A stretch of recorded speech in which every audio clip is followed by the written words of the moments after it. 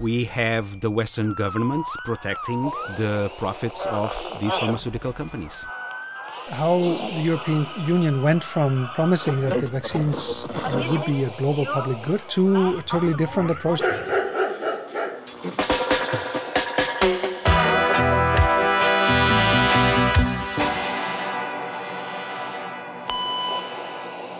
You're listening to EU Watchdog Radio. Hi, welcome. I'm Joana Lassin, Comms Officer at Corporate Europe Observatory, or CEO. In this episode of EU Watchdog Radio, we talk about how the EU approached the negotiations with the pharmaceutical companies and also about some of the concepts around vaccines. What are patents and do all vaccines have them? Are there examples with Big Pharma where the story is different? And also, are all vaccines developed in the private sector? In today's episode, we'll talk to Bruno Maia, a doctor and an activist, and to Olivier Houdemon, campaigner and researcher at CEO. So yes, you'll have the pleasure of listening to two Portuguese people speaking in English to each other.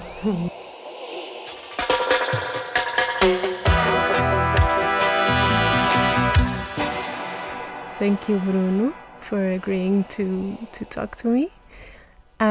So first of all, I'd like to know what are patents, vaccine patents, and how they are created and established. Okay, so patents are a mechanism to protect the pharmaceutical research and investigation of new molecules and new medications. We all know that with COVID it was fast, but how long does it usually take to develop a medicine? It takes about 14 years to develop a new medication to go into the market to cure or treat a disease. And how long do patents last for? Pharmaceutical companies get a 20-year patent protection, which means that there are no other similar molecules on the market, and so they get a monopoly of that particular medication. But is all research done in the private sector? No. So that's the one. There are a lot of questions about this mechanism of protection of patents. So there was an investigation published many years ago in the British Medical Journal that showed that approximately 90% of all new research coming from the private sector is new molecules that are copies from previous already approved molecules that have fewer side effects or a slight improvement on efficacy. That's the main modifications that the industry does. And that research also showed that most of these new molecules have no particular advantage to the global health or to the public health of a community. And sometimes bigger companies also buy smaller ones that have developed new molecules. And it happened in the COVID vaccine cases. So a big company like Pfizer, like Johnson & Johnson, what they actually do is they buy a very small company that has produced a new molecule. But in their origin, were the molecules developed in the private sector? Most of them comes from the public sector. There was also another research that was published a couple of years ago that showed that between 2010 and 2016, the more than 200 new molecules approved by the FDA in the United States, they were introduced by the private sector, yes, but all of them took public money. All of them.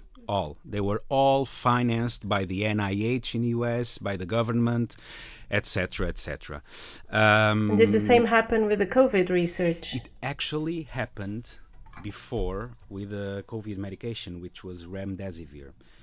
It was then considered not useful for to treat the disease by the World Health Organization. But in the beginning, we thought it could be helpful, this medication, remdesivir.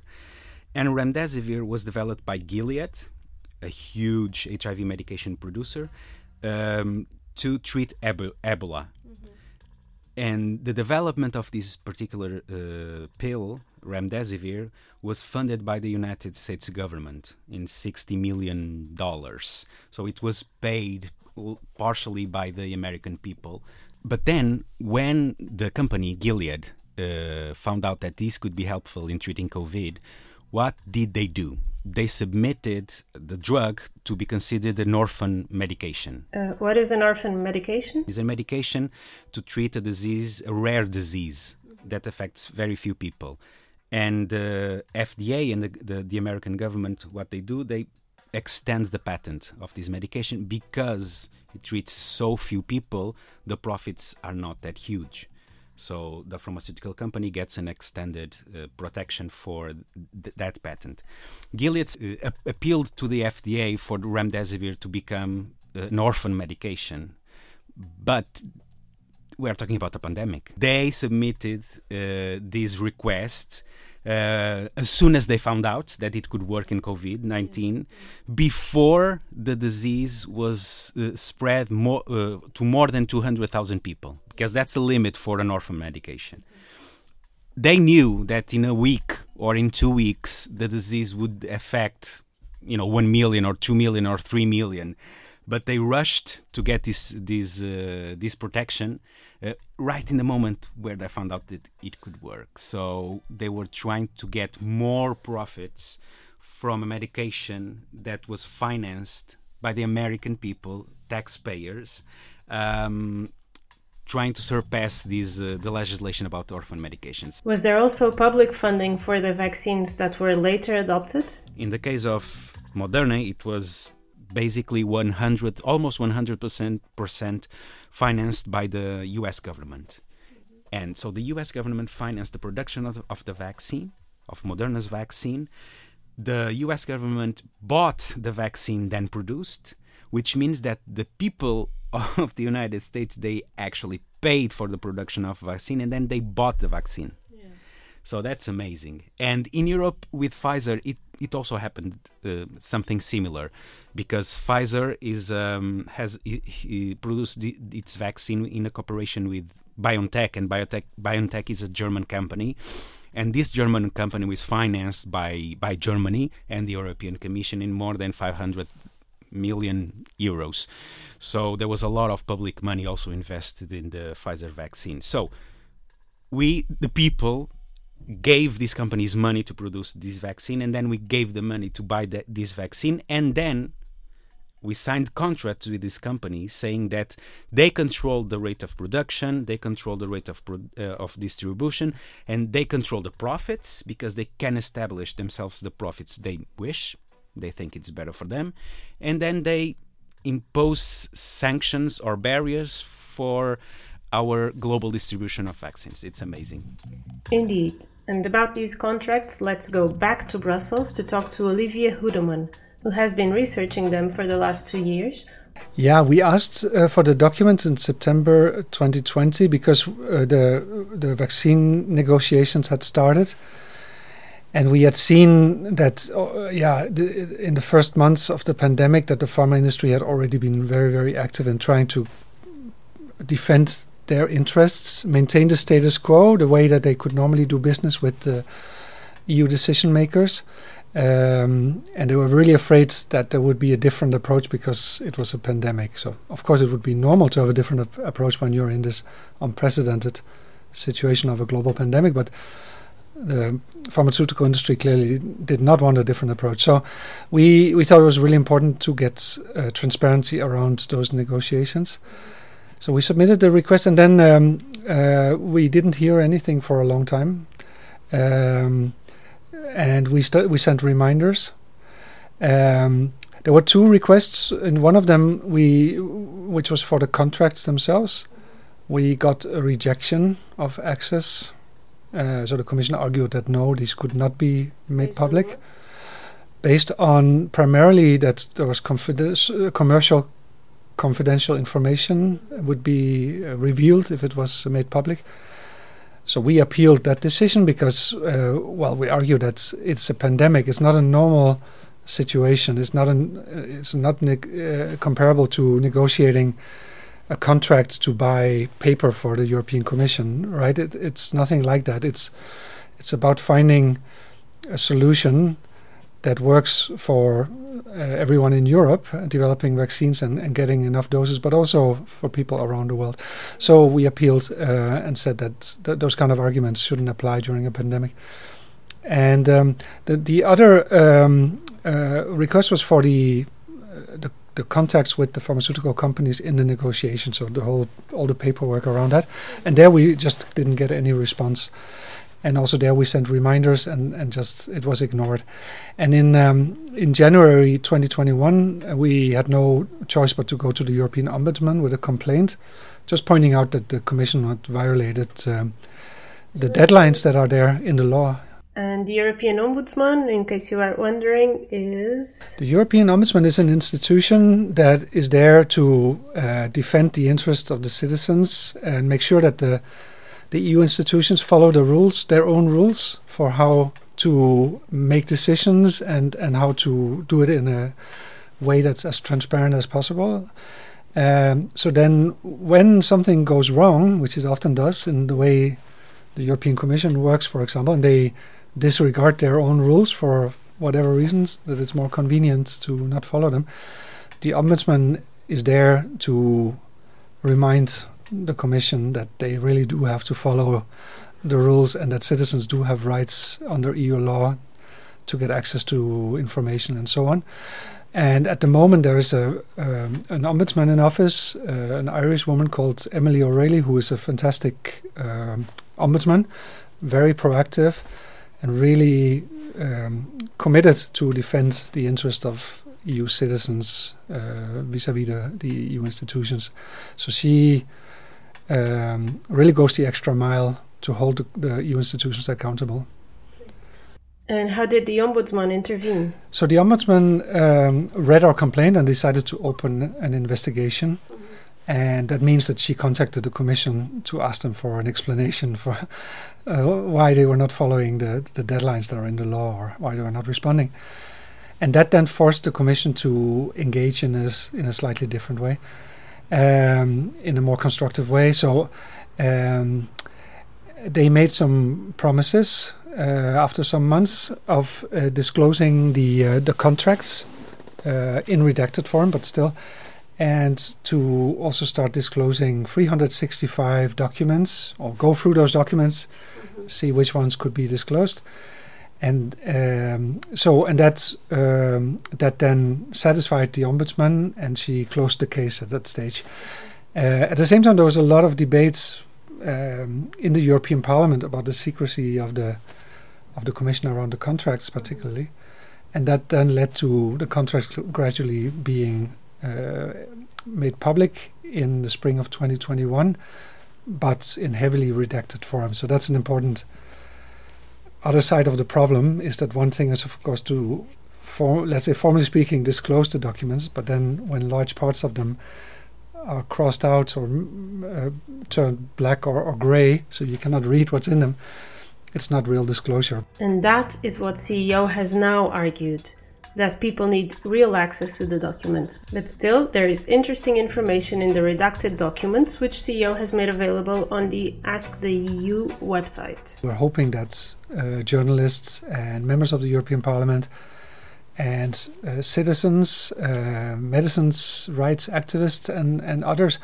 will use these documents to try to understand how the European Commission handled the pandemic and how they approached the vaccine negotiations. And one of the issues that's really, really important is how the European Union went from promising that the vaccines that were developed would be a global public good, available to everybody, also in the poorest countries of the world, to a totally different approach, the opposite approach, I would say, which is that the vaccines would be covered by far-reaching patents protection and owned by a handful of pharmaceutical companies that would have monopoly control over those vaccines and make all the crucial decisions about how much to produce, to whom to sell, and at what price, and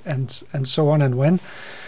And that is where, I mean, in moving from that position, basically betraying the promise that it would be a global public good, that's where things went dramatically wrong in the last 2 years, because this then meant that Europe got vaccinated relatively quickly, but that large parts of the rest of the world, particularly the poorest countries, did not get vaccinated. So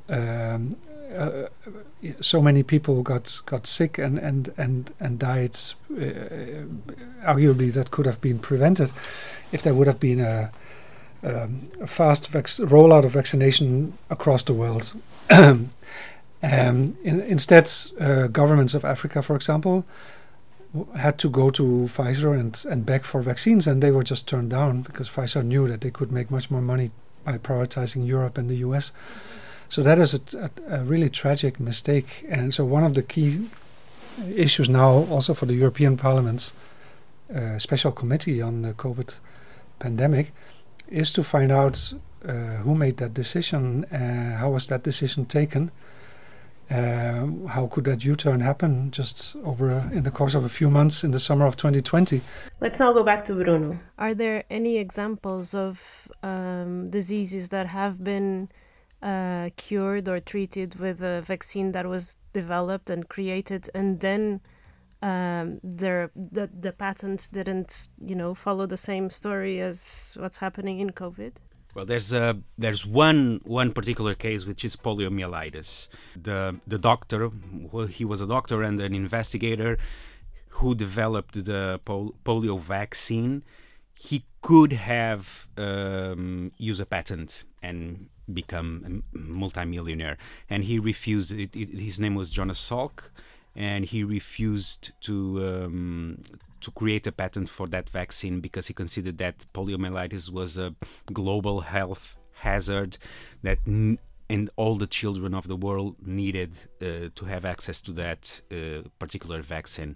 As you know, we are close, not there yet, but close to eradicate poliomyelitis in the world. This is the most known example. There are other examples of this. And actually, international legislation and international trade and agreements, they predict that in particular situations we can actually waive these the patents regulation. All the states, they individually can emit compulsory licenses for any medication or vaccine, and according to the Doha Convention agreement, in the case of global hazard, health hazard, or a global pandemic or a global problem, a waiver of these patents can be emitted by all the states and all the governments. So it is possible under regulation and international legislation to waive the patents when it is justifiable.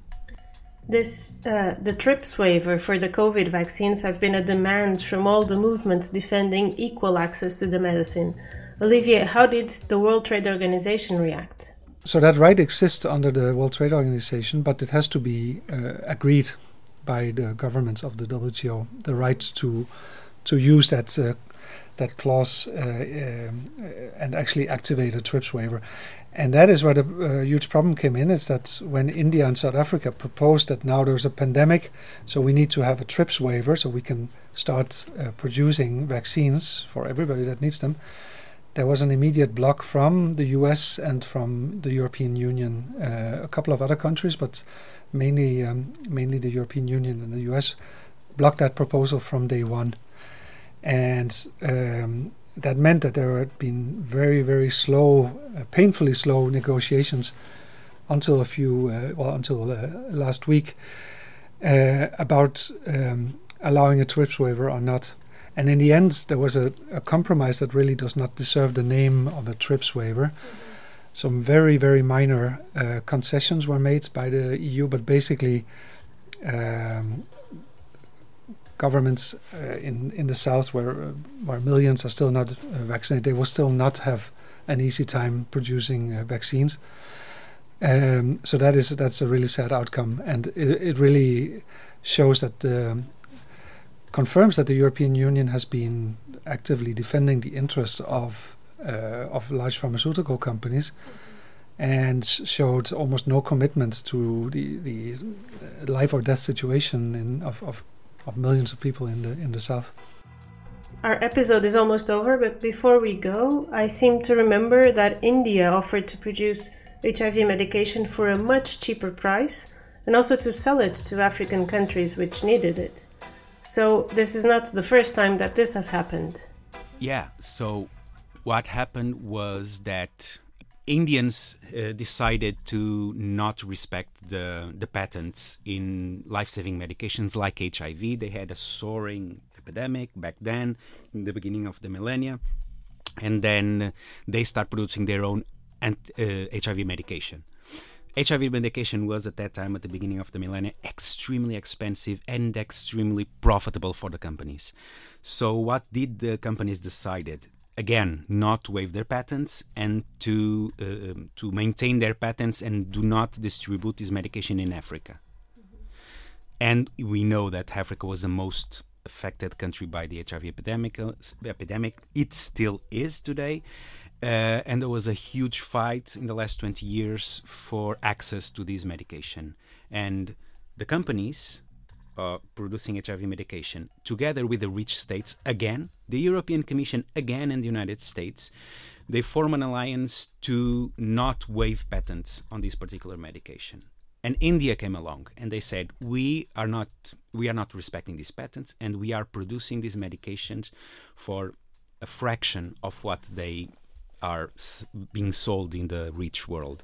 So we can give them to the Africans. If you let us, we can produce them and give them to the Africans. At that time, one pill of one particular drug was being sold in Africa by $1,000, one pill, and the Indians were proposing to sell it for $1. It was a huge difference in costs. But they couldn't. They were prohibited by the World Trade Organization of doing so. And this process lasted for more than 10 years. And in these 10 years, as everybody knows, many millions of Africans died of HIV because of that, because of lack of access to HIV medication. There was actually one episode that was incredible. Uganda, which was a country with, a soaring HIV infection, with a lot of deaths, was threatened by the United States and the World Trade Organization to suspend the agreements they have on food and other supplies if they bought the medication from India. And Uganda could buy the medication from India and could not pay the medication to the pharmaceutical companies. So that's incredible to think what happened just less than 20 years ago. The problem was solved partially. So today we have a partial waiver of HIV medication, and some African countries are receiving this medication. But again, it was based only on profits and protection of profits for these companies. Okay, we've come to the end of this podcast. Thank you so much, Bruno and Olivier. And also a big thank you to Mark Baronet and Jan Callewaert for the technical assistance. If you like this podcast and you value the work of CEO, then please support us to stay independent. Consider making a small donation and sign in to our newsletter at corporateeurope.org and follow us on social media. Till next time, ciao ciao!